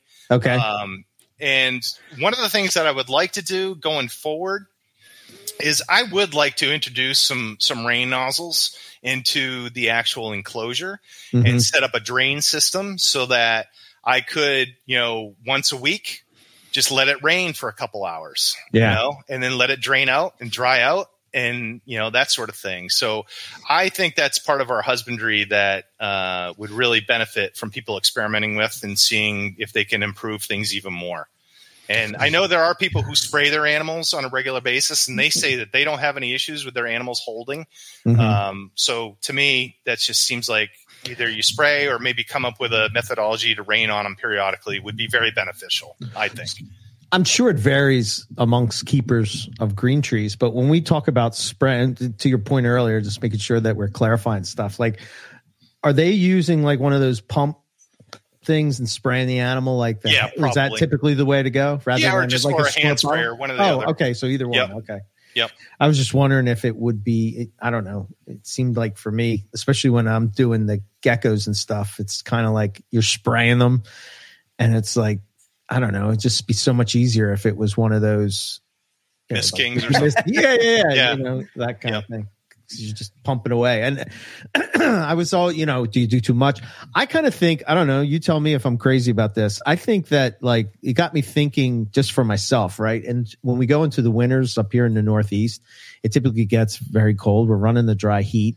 And that dry heat dries out my lungs to where my, everything in my whole, system is just like, I wonder if a lot of those respiratory infections were coming from the fact that they were too dry, which seems to be counterintuitive to the thing. It's usually you would think, oh, it's too wet, but it's really wet and cold that really cause issues. It's not. Yeah, it's wet and cold, not keeping the enclosure clean. Yeah.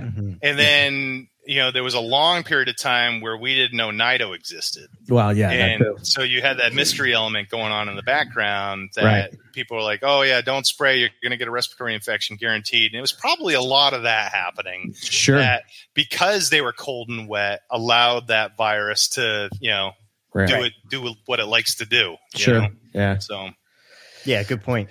Because there are a lot of keepers now that are spraying on a regular basis, and I don't see anywhere near the number of people complaining about respiratory infections that you used to see years ago. Yeah, they're spraying healthy animals. That's changed a lot. Yeah. Spraying healthy animals. Well, that's a good one. I think it's the same thing with the bioactive stuff. Like, I think that like somehow this idea that bioactivity has gone into our hobby, and people think that that's the pinnacle of keeping and care. And like, to me, what you're saying fits more in line with what the animal actually needs, even though it doesn't look like the fancy jungle. I'm not against the fancy jungle. I like looking at the fancy jungle. Fancy jungle is harder to keep up with. Yes. Yeah. It's a whole nother skill set you need to develop, right? In order to do it right. So just to add a little more onto that topic, that whole bioactive, is there even really like a good definition of what bioactive is, right? So, my thought process is bioactive works great for dart frogs, right? And things like that. Green trees, I don't think you need to go to that same extent, but you can still get the same benefits of having a beautiful planted enclosure. You just have to go about it a little bit different. You know, you don't need that active substrate with the isopods and everything else. Right. But what you can do is you can set up a substrate of like dry leaf litter. And you can strategically, you can create things to house live plants so that the snake can't like uproot them and that sort of thing and create the appearance of a jungle, but is also something that's also really easy to keep clean and maintain. Yeah. And you avoid the other pitfalls that, you know, don't work well with green trees. They don't need to have a wet, soggy soil and that kind of stuff, because that's not where they live their life in the wild, right? They're suspended above the soil for only a few hours, you know, at night. And then they're roosting up in the trees during the day where there's a lot of fresh air, there's sunlight, there's all kinds of stuff. So I think by doing a bioactive in a small enclosure, which all of them are compared to the wild, I think you're potentially setting up a scenario that, you know, you may get away with it for a while, but there's a chance it's going to catch up with you too. And I would rather not, you know, gamble with that. Yeah. But you can get something that looks like bioactive, like identical to bioactive, but isn't. Right. You know? And I think 100%. that's where people need to start focusing and experimenting with. You can really create some cool stuff, I think.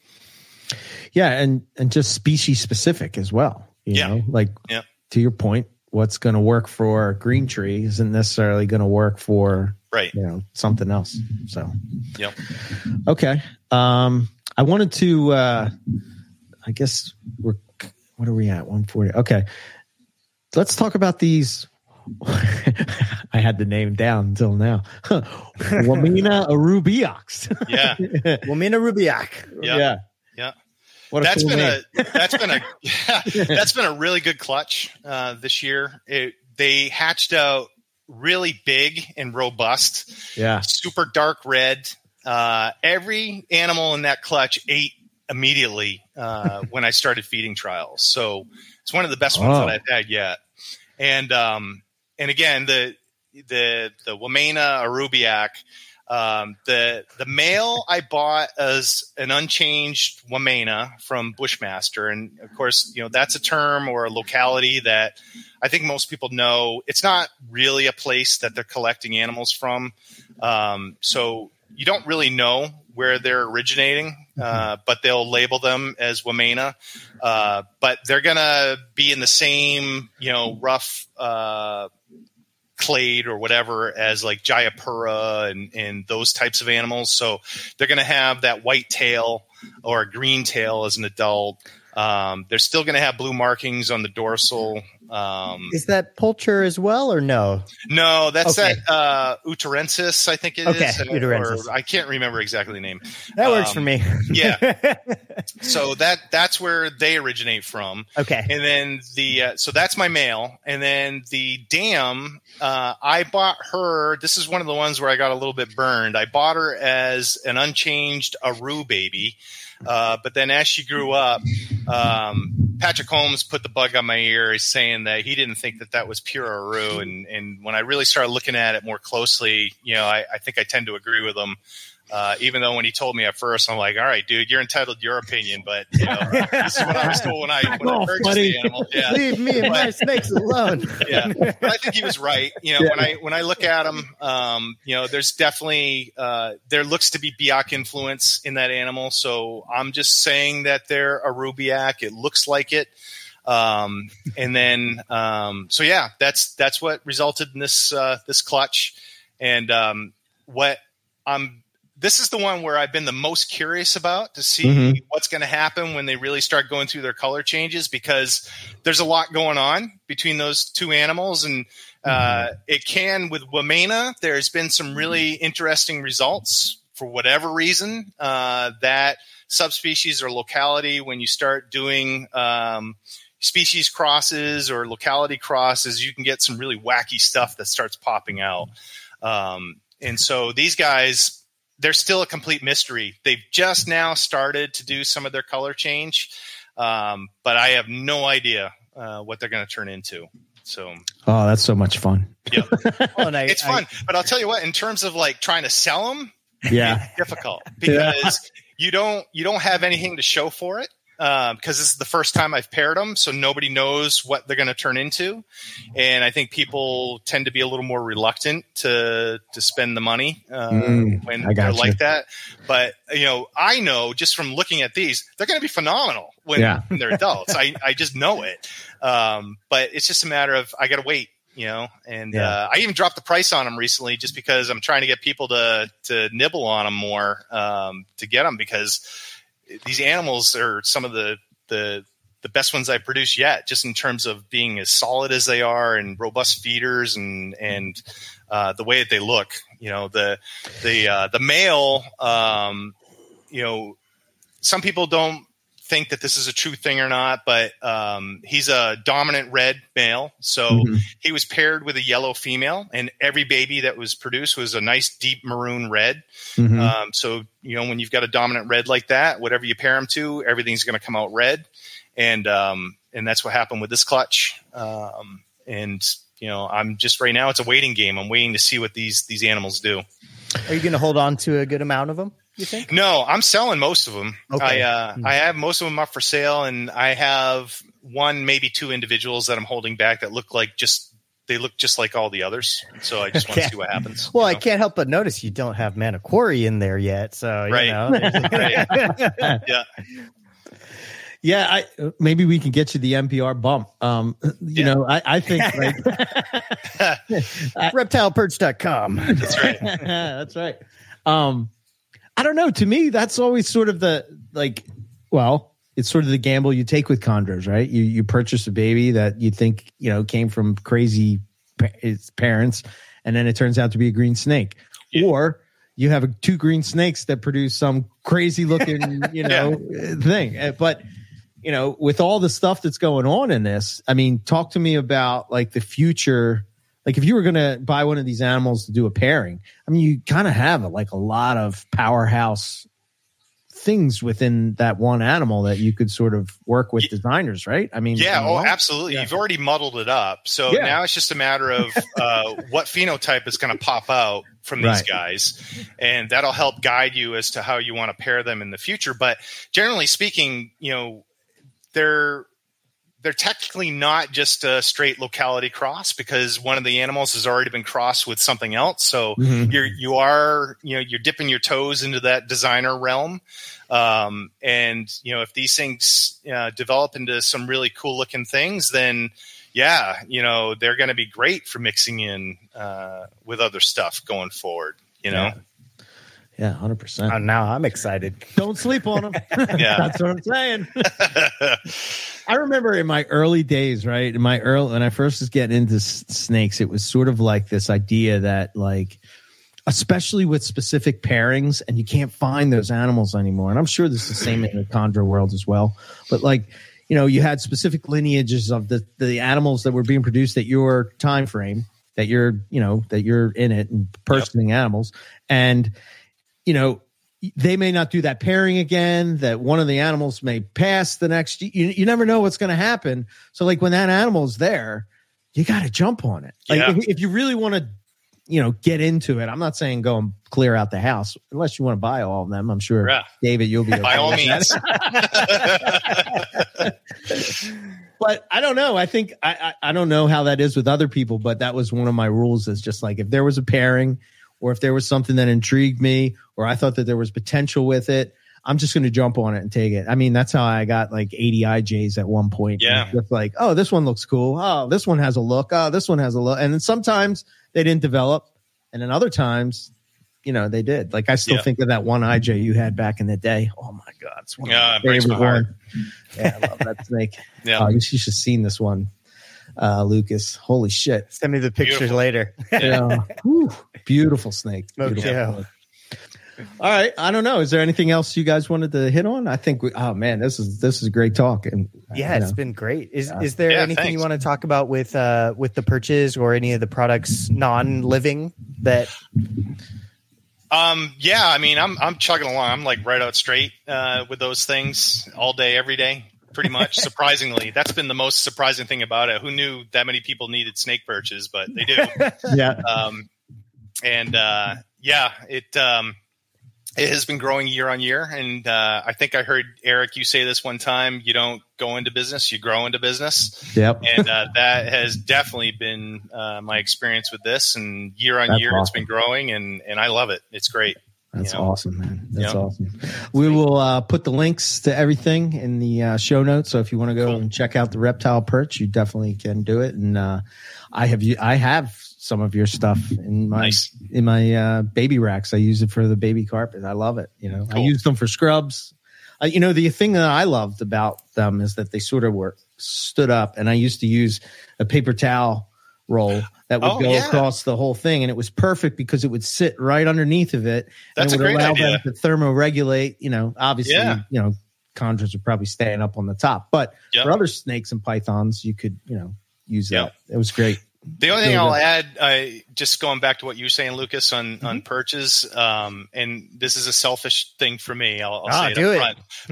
But even if the animal isn't known to be arboreal, they tend to like having things like that in their tub. Or enclosure. So, if I was you're thinking about it, you should chuck something in there.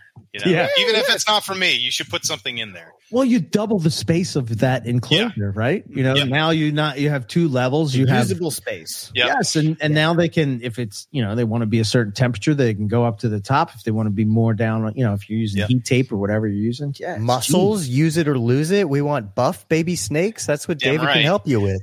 And the other thing that I thought was, oh my God, it was a lifesaver. I have to tell you the story. Like way back in the day, I used 16-ounce deli cups as my water bowls, right? And I was trying to think of a way that I didn't want to use like bowls that you put the cup in. Right. So I would take the one deli cup and I would zip tie. I would like poke a hole in the bottom of the tub and I would zip tie it and try to get it like real snug so that the one stood there so I could just take, keep it that as the holder, so to speak. And then you made the purchase with the holder in it. Yeah. And I'm like, yes. Because sometimes that became a pain in the ass with like pulling the tub in and out and whatnot. But, that was a lifesaver.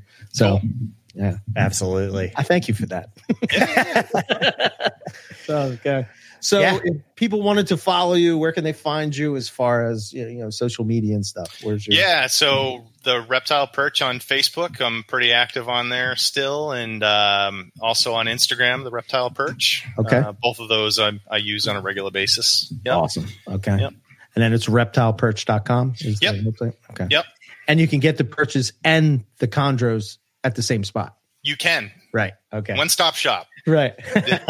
Awesome. I saw you even have an enclosure available these days for helping folks out with their first, maybe baby green tree or something like that. Yeah. Thanks. What I tried to do is replicate a single cubby of a rack. So if you're somebody who's just getting into snakes and isn't going to have 40 of them and doesn't want to buy a rack, but you want to keep green tree pythons, one of the things I probably should have mentioned earlier, when you're buying a green tree from a breeder, put it right in a 4-footer, right? Right, exactly. The best thing you can do is try and replicate how the breeder was keeping that animal to the point that you're taking it home. And generally speaking, that's in a rack where in a tub setup.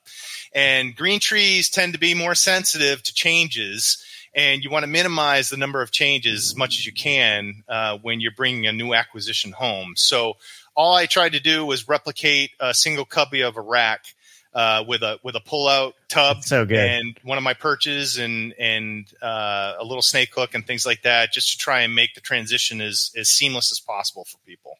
Because there wasn't really anything like that on the market before. So no, I mean, I've been in that situation with baby carpets, and the best I can tell people is find something small at Target and don't drill a hole too big. It would work for carpets too, right? Oh, absolutely.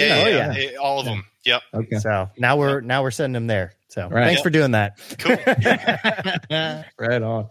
All right, David, thank you so much for coming and hanging out with us. And thanks again, guys. Yeah, 100%. It's a blast. And in place of Owen, we'll see you next time for another episode of Morelia Python Radio. Good night.